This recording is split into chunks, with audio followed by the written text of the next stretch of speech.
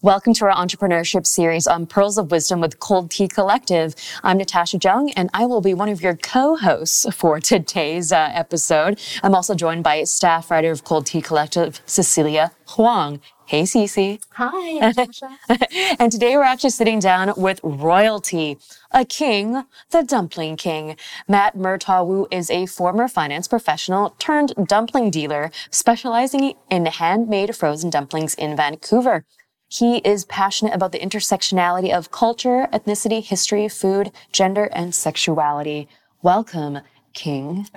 Thank you for having me. Yeah. How'd you like that intro? It was very succinct. Oh, good. Yeah, you know what though? It's intros are so fun, but so tough because there's so much to a person. It's like, where do you even begin? And Yeah, how you're do setting the stage, and that's Yeah. a lot. Those are a lot of adjectives. Oh. None untrue though. Yeah. I mean, Matt, you and I actually connected a couple years ago at a Hong Kong cafe because I came across your Instagram in the very infancy of Cold Tea Collective. And when we first had that The conversation, infancy of my business as well. yeah, hey, Yeah, little how's- babies, little dumplings, little BBs, little yeah. bitties. Yeah, like, so a lot has happened since then for both Cold Tea and for yourself. Maybe we can actually start from the beginning. Who is the Dumpling King and what do you do? So I'm the Dumpling King. It's a self-proclaimed title. I own and operate a frozen dumpling delivery business in Vancouver. So it's mandated on sourcing its ingredients from Vancouver's Chinatown. I'm sourcing from businesses which have been in operation for, 30 or 40 plus years. Everything is made fresh by hand in small batches, and I freeze them and deliver them all over the city. So aside from that, I also do pop-up dinners, and I do some freelance writing, and I do cool little collaborations with people in my community like yourself and Cold Tea. And it's kind of morphed into this like quasi personality business, weird, creative thing. And it's, this is where I am. So that's how it's become. Wow. Okay, well, let's start with the dumplings then. Yeah. How did that all come about? Why? Like, why Yeah. dumplings? Why dumplings? Dumplings, I kind of just sort of fell into this. And I know that is sort of a really cliche response, but I've worked all over. I've done all sorts of education. I've had the privilege of doing so. And I spent most of it working at a bank. My dad introed me into it because I was just kind of lost after university, after studying something which I really adored, which was Chinese history, language, and philosophy. And traveling around China and living overseas and studying overseas, I was kind of lost. And so he's like, you know what? You're back now. Like, try this out. Like, this is what I do. You can make decent money. You know what I mean? It's a pretty safe path. So I went and I did it, and I worked there for about 4 years. Did all the education, tried to jump through all the hoops. I'm really insubordinate. I'm not good at taking orders. Yeah, which is a little challenging in a very structured work environment. It's really structured. Banking, And like, right? I've been really, I felt sort of like the little brat son. I quickly got a reality check, and I worked there for 4 years, and I worked hard and I studied hard, and I realized that it really wasn't for me. Then I jumped over to another, like a smaller venture capital outfit, and I worked with a partner, and we would muse over what we would do if we had $1 million when we were trying to get this project off the ground. Eventually a couple months passed, and I wasn't getting paid anymore. I said to him, Mr. So-and-so or whatever, remember we were talking about what we do if we had $1 million? And I said I would cook. And he said he would get the business off the ground and pay off his debts. And I said, I want to cook. I don't need $1 million to do that. So I quit. Wow. And so I went and I washed dishes at a Cactus Club. And I worked part-time in Thai restaurants, Lebanese restaurants. And I started private chef work using the same skills I cultivated working at the bank and dealing with different people, sales, relationship management. I started doing private chef work, cooking out of my house and cooking for people, which was like hustling. And then I started thinking about what were food items which people loved and that I didn't mind making, and which was delicious and fun and approachable. And dumplings were something that started to push me in that direction. So it wasn't like I was writing down all my notes and over the years and sort of designing on what I was going to do. It was something that resonated with people, and I loved to do it. I continued to push in that direction. Now it's what it is now today. And I've had people like yourself just like giving me exposure or plugging me or whatever. And it's been a celebration of myself. It's been sort of an act of defiance. I mean, it's still stressful as hell doing this job, but there's a bit of agency, which I felt like I couldn't exercise working at my last job. It's dumplings, but I've tried to, because I'd like to think of myself as a thinking person, that I could just make dumplings and just like show no face, just crank them out like a machine.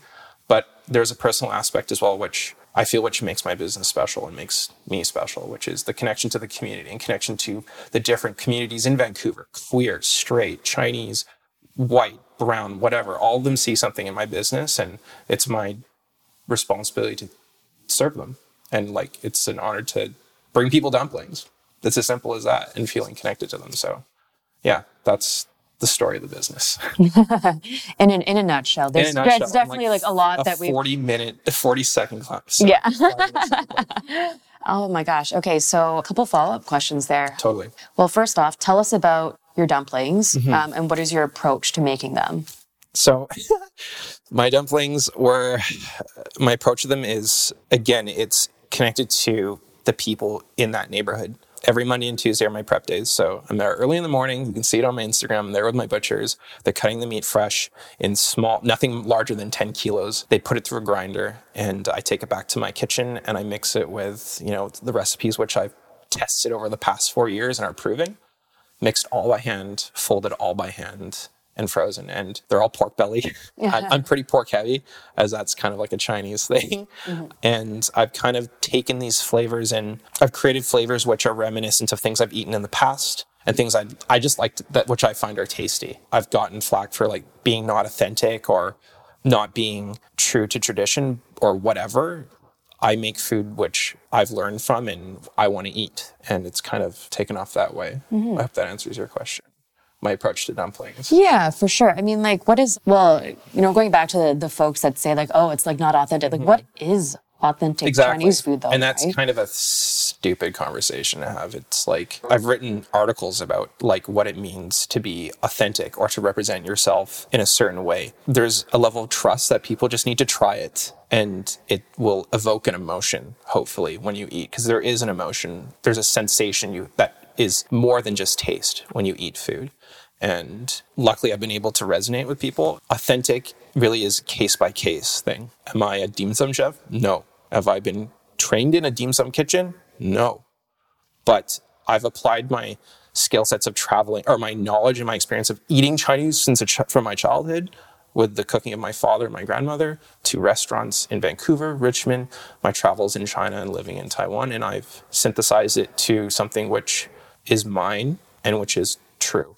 So authentic is a buzzword to me. It doesn't really mean anything. I know that's a bit, but yeah, it's... No, but it has to make sense to you is essentially what it comes down to, It has to make sense to me, and it has to be presented to people, which they just need to try it. And like, I wouldn't have been able to get this far if it wasn't for the support of my parents and the support of like my partner and like the people who buy my food, right? Like, I wouldn't have this like book, essentially this book of clients that would continue buying off me if they just didn't believe in the food, if it just didn't taste good, right?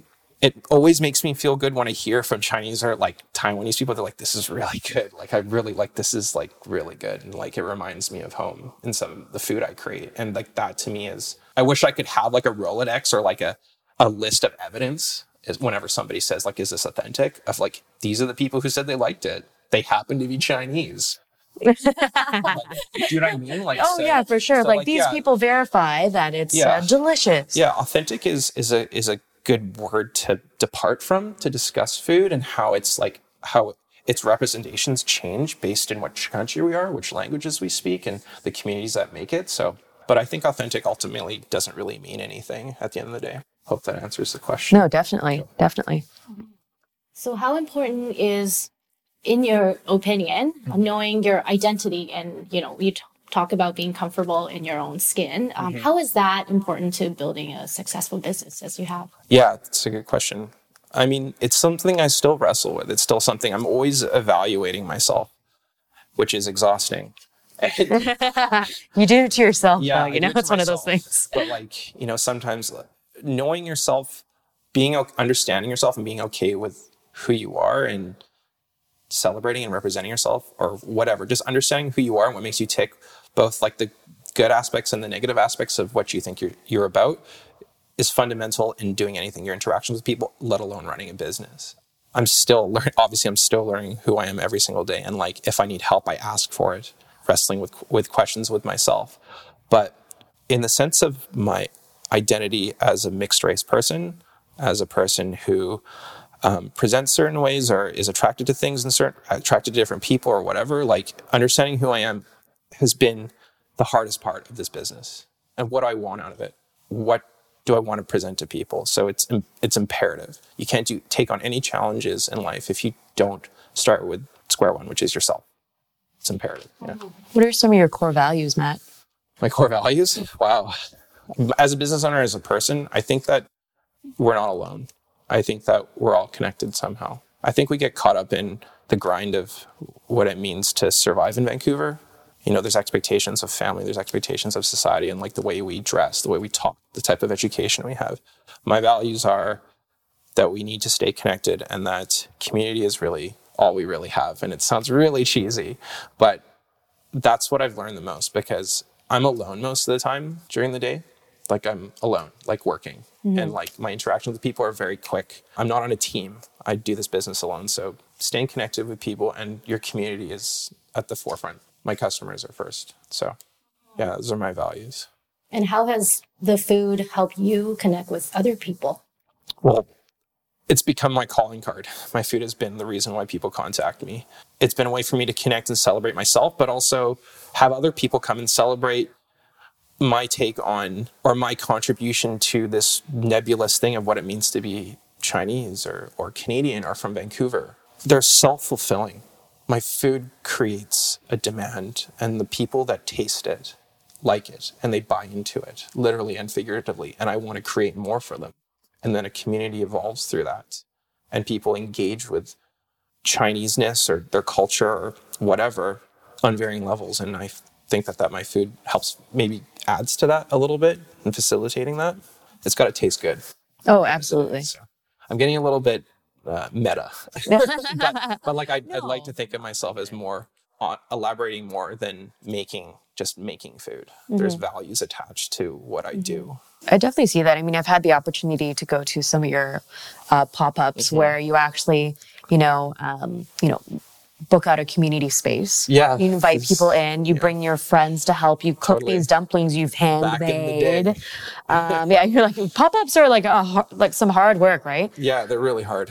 What are some things you did early on in your business to help you do what you do today? It wasn't allowing myself to sort of be alone, or like not to get caught up in like the trench warfare of like your own self-doubt, is to continue to network with people, continue to be excited about what I do, to never forget why I began. That's what's really pushed me forward when I feel kind of like dark on some days, because working for yourself is really hard. And like, I really admire people who have been able to stay afloat for that long.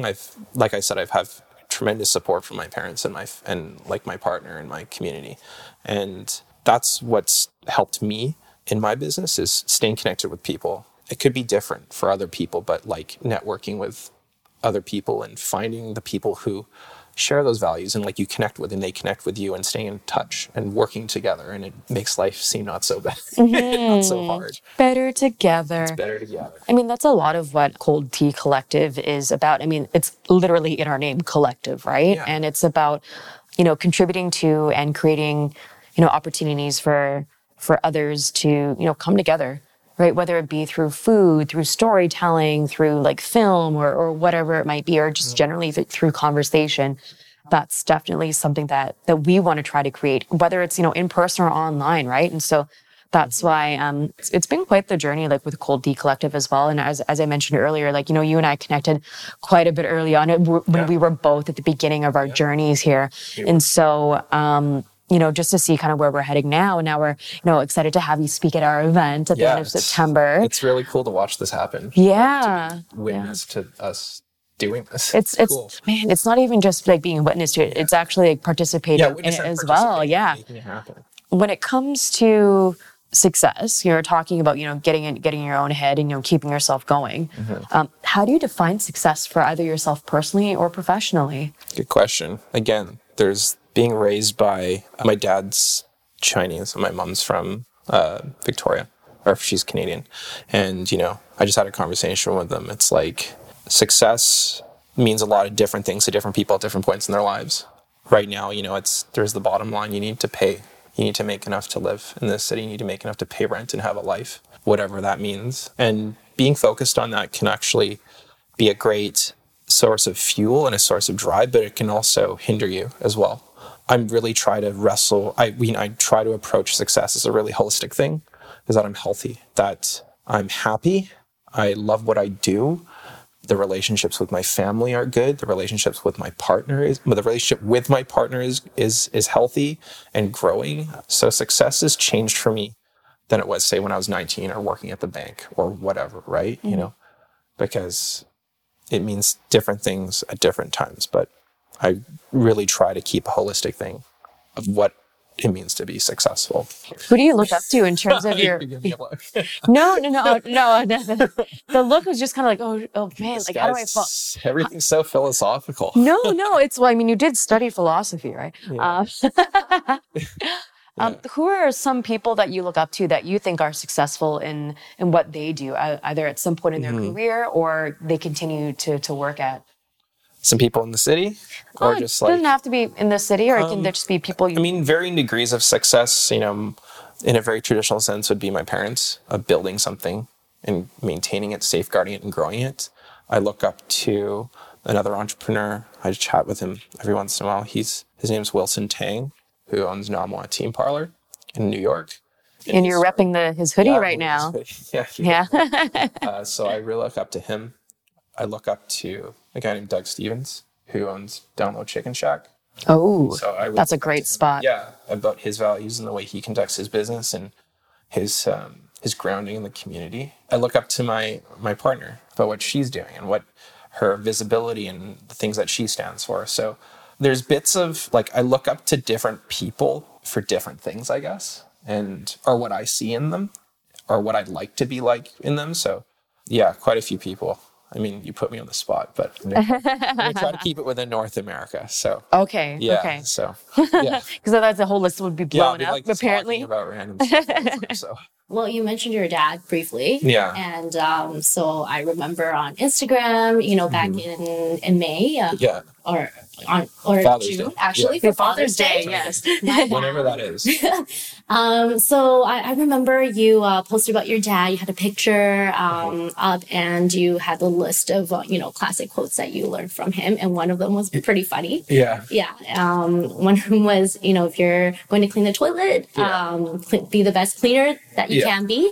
So I'm just curious how your dad's words growing up has really influenced you. Oh, they've traumatized me and inspired me. Like a good Chinese father. Yeah. What that means from when he had said that to me was, it doesn't matter what you do, you need to do your best. It doesn't matter how trivial the job is or how perceivably degrading that was, because there's nothing wrong with being a person who cleans a washroom. You're not inherently inferior. We need to unpack that quote because it makes people who clean or do that type of work as lesser. So I'm aware of that. The point being is that even if you cut people's fingernails, even if you pick up stuff on the floor, whatever you do, the most, say, perceivably menial task, that you need to take pride in that and you need to do the best you can because there's dignity in that. And so that for me is important when I do my work because I left like a perceivably prestigious job.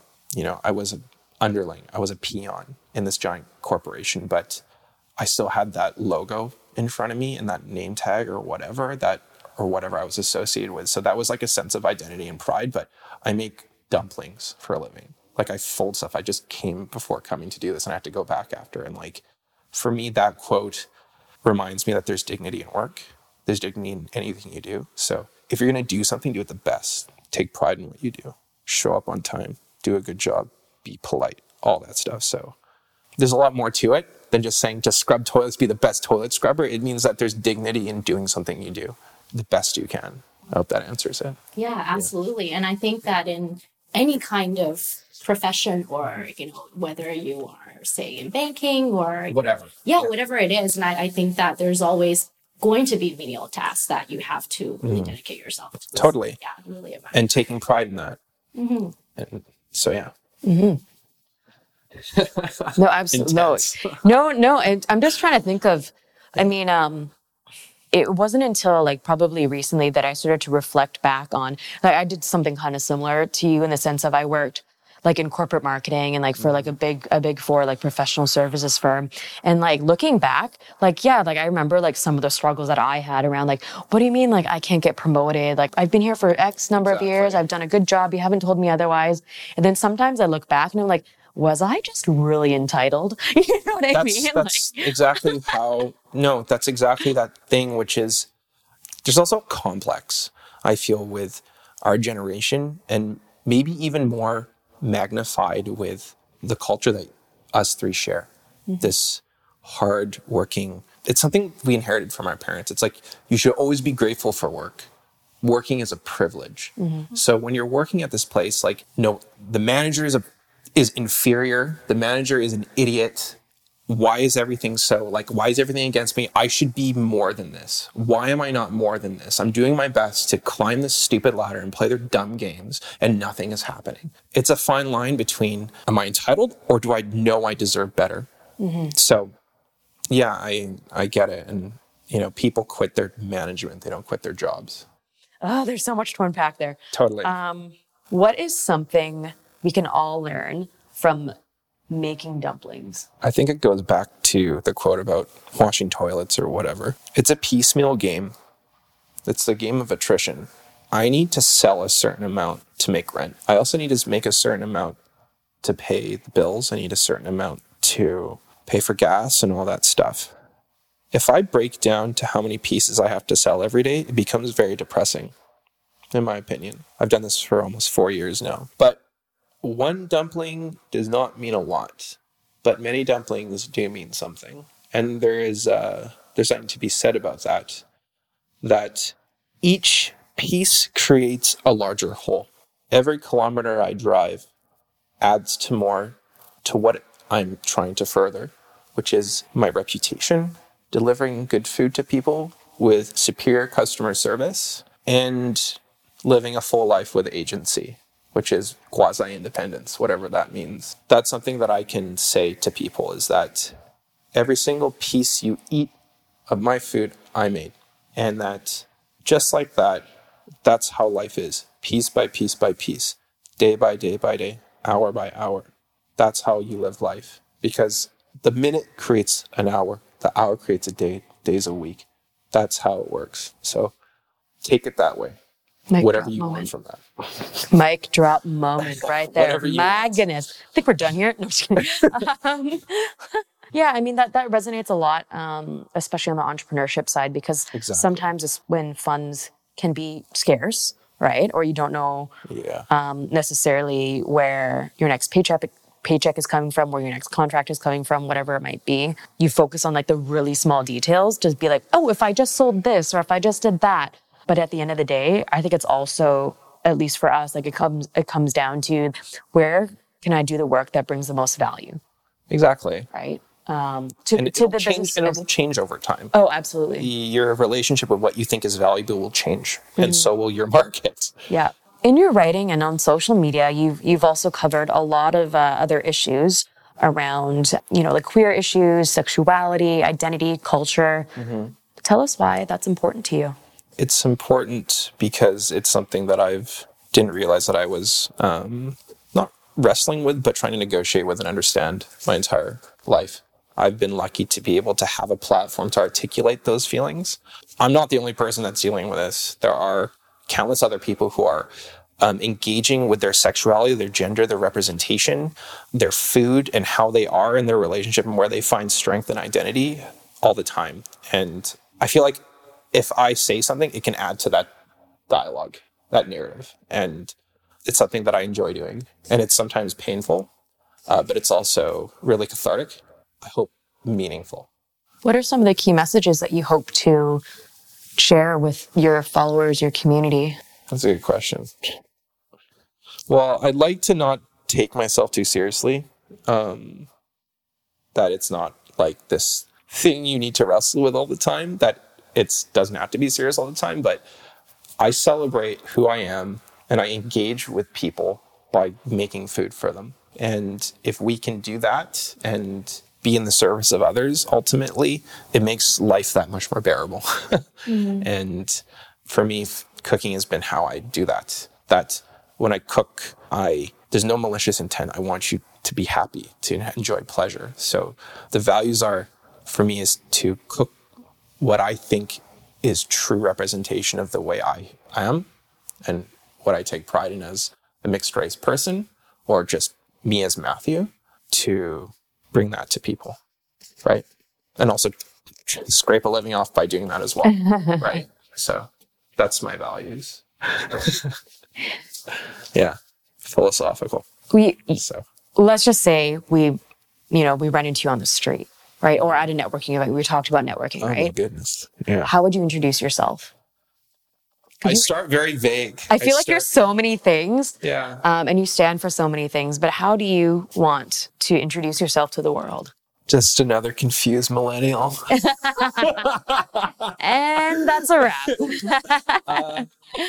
To be honest, when I introduce myself to people, I just say I have a small food delivery business, because trying to explain all the facets in which I'm trying to be myself and my professional and creative self takes way too long to communicate to people.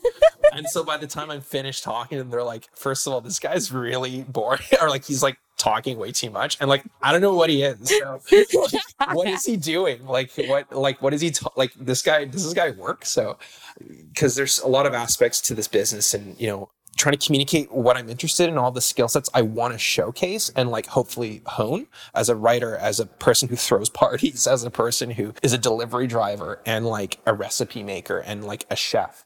So I just introduce myself as owning a food delivery business. And if people probe more, then it goes into this like whole thing. So if you bumped into me on the street, I'd be like, I'm the Dumpling King. I make dumplings as a small food delivery business. And like, I'll probably direct you to my Instagram so I can get that follow. Through that is to, if you take the time to peruse, you'll see that sometimes more than that, than just like I'm a glorified Uber Eats driver. Yeah. You know what I mean? So yeah, for sure. That's how I would intro myself, as a guy who just owns a food delivery business. And I saw also recently on your Instagram that you started to do merch around being Hapa. Totally. Like mixed race. Totally. What inspired that? Again, it's just my dream is to kind of have this creative design house. It's like the House of Hapa.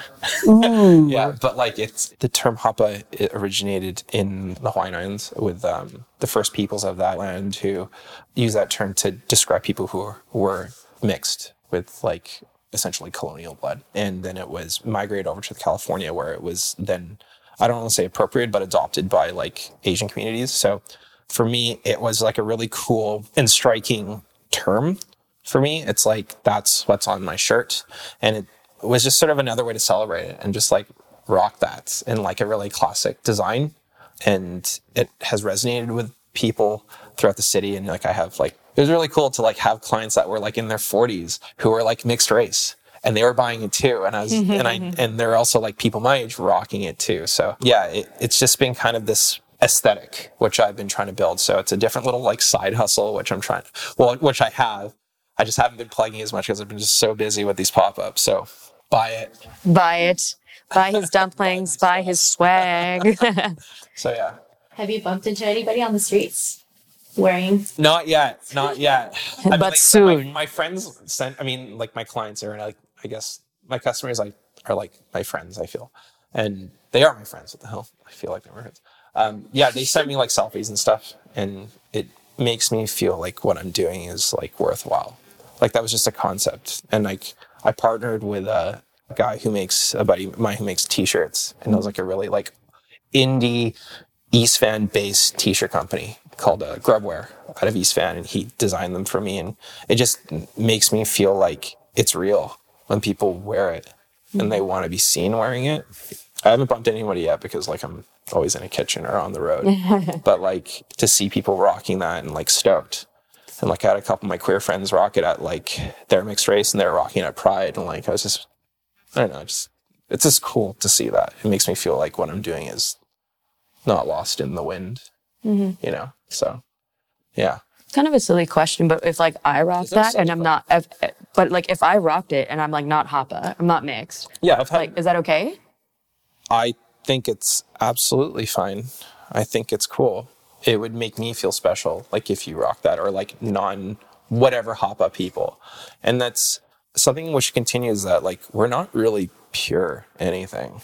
It's it's sort of a colonial, and I'm getting really deeper, but it's sort of like race is like a really abstract, constructed fake thing, so to speak. So like technically we are a bit mixed. I mean, there are ramifications of using that term in a negative connotation, but if you weren't mixed race and you rocked it, I have no problem with that. In fact, for me as a little business owner, it makes me feel really stoked that you give a shit. But yeah, I wouldn't feel bad. I don't think mixed race people would feel bad at all.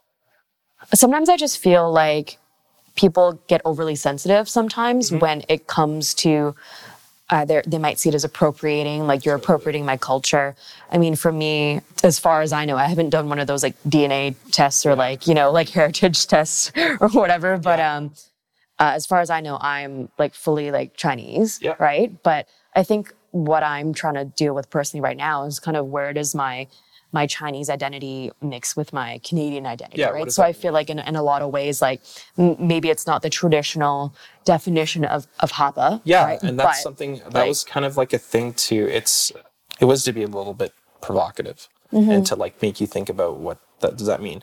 Its roots in real-time history is roots in colonialism of people who are literally of two different quote-unquote races, which then they're the offspring are called Hapa. But terms change over time, and this is something which I felt was a cool way to represent in like a catchy like logo as well, that, you know, what does it mean to be mixed, right? Because a lot of people born in overseas Chinese born in Canada, wherever they go back to China, they're outsiders. You're as good as a white person there. So like whatever that means. So yeah, that's a really important thing to pay attention to. And please wear it.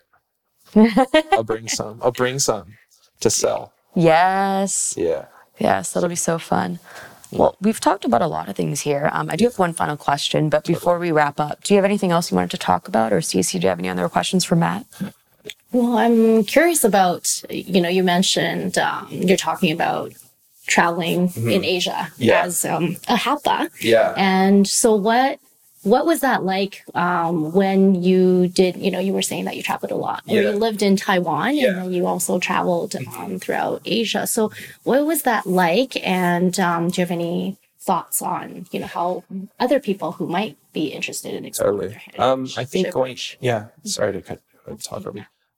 When I first went to China, it was in 2009, which is like pretty recently, comparably to like my lifespan.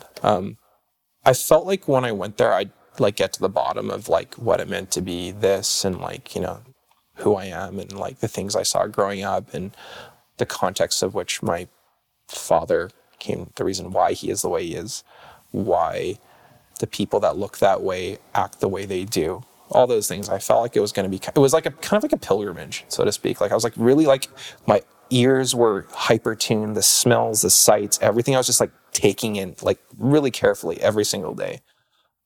What I learned is that I'm a North American, and and there's nothing to be ashamed of that. I am a North American. My values are liberal. The way I present, the way I walk, the way I talk, the way my eyes move, everything is like a North American. So when I went over there, I thought I was going to like figure out who I was more so. I did, but not in a way that revealed itself, so to speak, like immediately. So I've traveled to mainland China and backpacked that, which was a really eye-opening experience. And then I moved to Taiwan, where I was studying there at a university. So I studied intensive Mandarin there at their international whatever it was. Yeah, and I learned what it meant to be Chinese on my terms, that I didn't have to be, because I never will be. I will never look like them, and I'll never look like white people either. Like I won't be there. So there's no point trying to feel like, not a sense of defeatism, but like I learned like that I should just be comfortable who I am, and I engage with my culture how I want to, as meaningfully as possible, and that's all I have to do. The food's great, the people are great. I saw things I have not forgotten, And I just learned more about myself, that like, I don't need to be like them. I don't need to be like anyone else. I'm here because I want to be, because I care. And that's it. So I hope that answers your question. Absolutely. So in all of your, you did great, Matt. You did great. Wow. I'm super excited for you to share more of your story at our event. I got to think of more stuff to say. Yeah. More stuff. Oh my gosh. You got a lot of stuff to say, I can tell. Yeah. Thanks for having me. I mean, in a very good way, clearly. And I'm always happy to have you share your story with us. So one final question. Yeah. If you could give us one pearl of wisdom, whether it be around business, food, life, representation, whatever it might be, what would that be? Never give up. That's the slogan at the bottom every single time. Never give up. Never give up on your self-development. Never give up on your idea. Never give up on your friends or anything. It's a good motto to live by. You can go sideways, sidestep, but never go backwards. That's my advice. You're sticking to it. Good day. Excellent. Good day.